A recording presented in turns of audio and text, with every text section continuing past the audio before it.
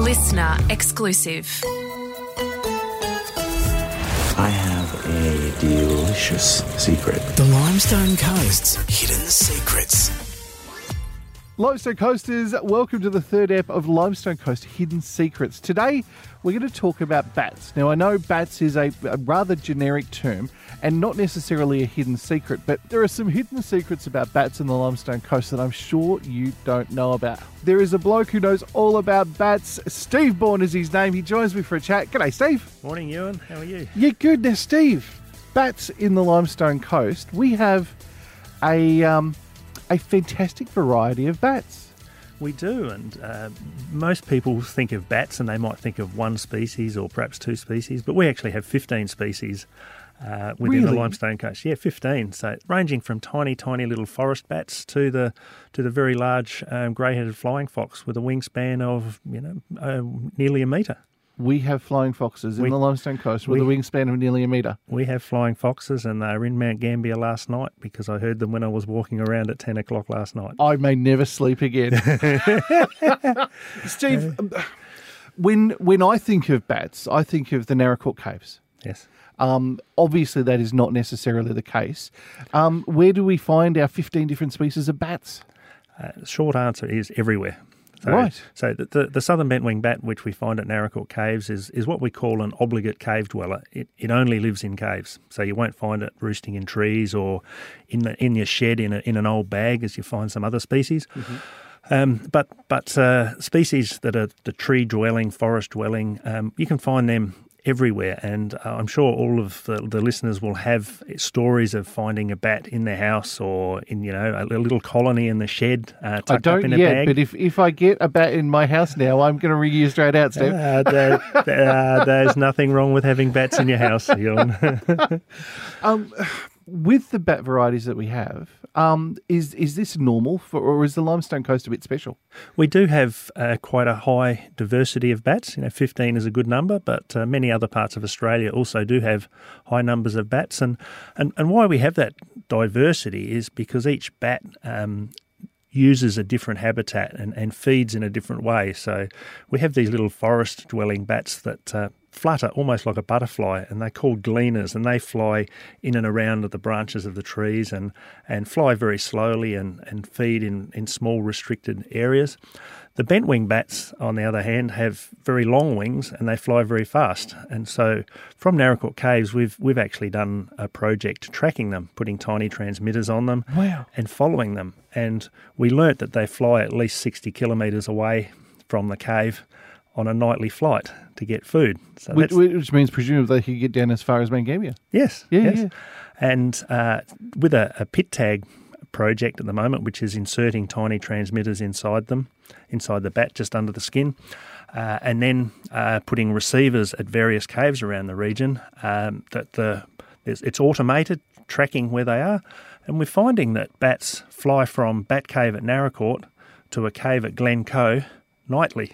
So they'll fly down and they'll stay at Glencoe for a night or two, and then they'll fly back to Naracoorte. Nothing like a bit of a break, mate. That's right, yeah, a bit of a break from the kids. Absolutely. Now, when it comes to the bent-wing bats, they have got some national recognition over the course of the last 12 months too.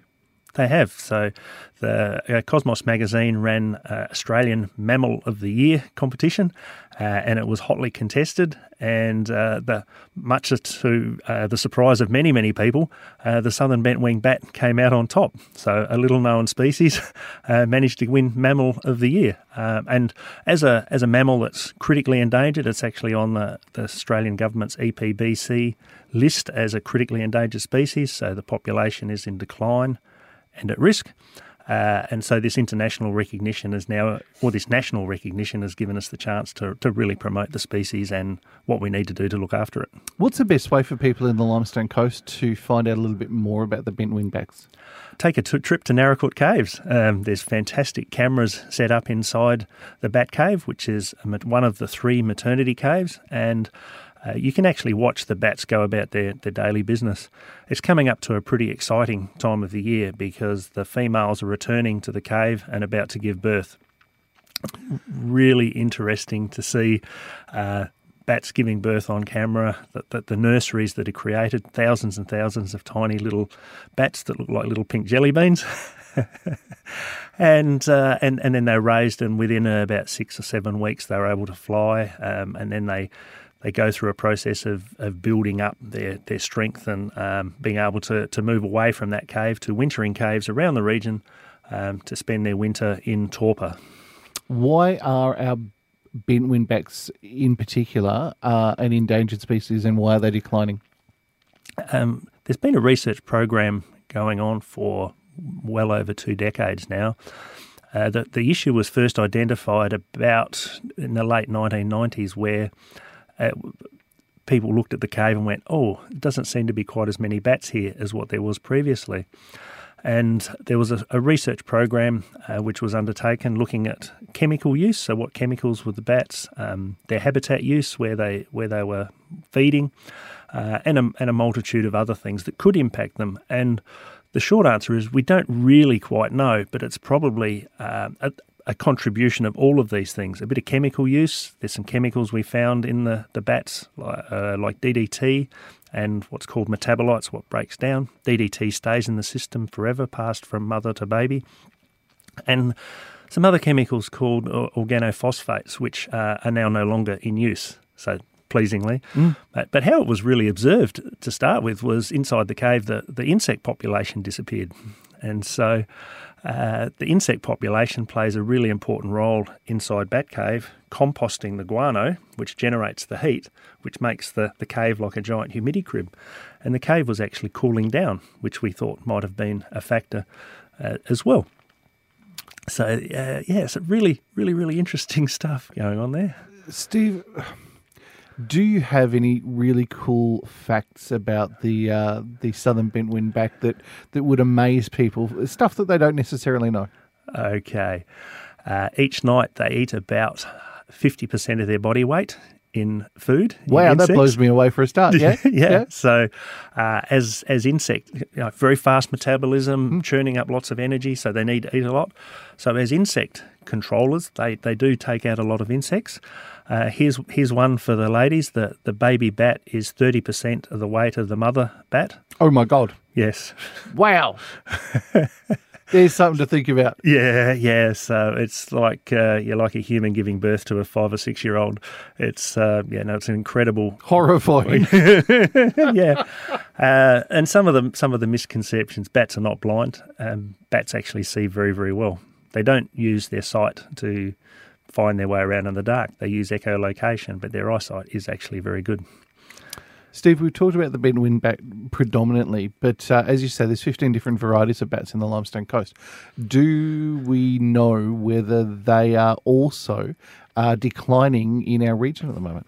We don't know that, and one of the reasons we don't really know is they don't all congregate in one place, like the southern bentwing bat at Bat Cave at Naracoorte, where you can set up cameras and use technology to count them.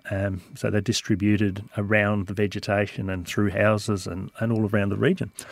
And so because we don't really know the factors that have caused the bentwing bat decline, loss of food, perhaps less vegetation, because we know we live in a modified landscape, highly productive but modified, less wetlands in the region, so probably less insects, less food resource. It's probably a reasonable assumption that all species of bats are under a little bit of pressure in the region. And Steve, for anybody who would like to know more about the bats that we do have in the Limestone Coast, what are the best ways to find out more info? Yeah, so there's a number of sources. You can jump on the Limestone Coast Landscape Board website and have a look at information there. And there's some good tips there on building bat boxes that you can place in your backyard. And, oh, how cool! Yeah. So you can build a bat box, put it in your backyard, and have a look. You never know, you might attract some bats there.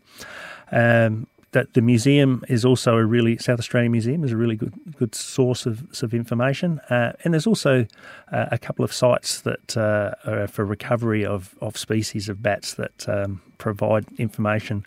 The bat fraternity are extremely passionate about their bats, and so if you start looking around, you'll find groups that are passionate about a species of bats, or the flying foxes and so on. And you can get involved in that way and contact them if you wish to learn some more. And of course, heading out to the caves to check out the southern Bentwin bat is a fantastic opportunity to learn more about something that we don't necessarily know about in our own backyard.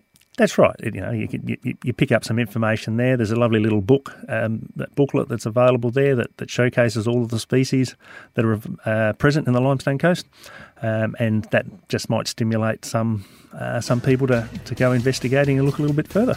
Hey Steve, it's been great to talk to you. Thank you so much for telling us a little bit about bats in our own backyard. Thanks, Ewan. Appreciate it.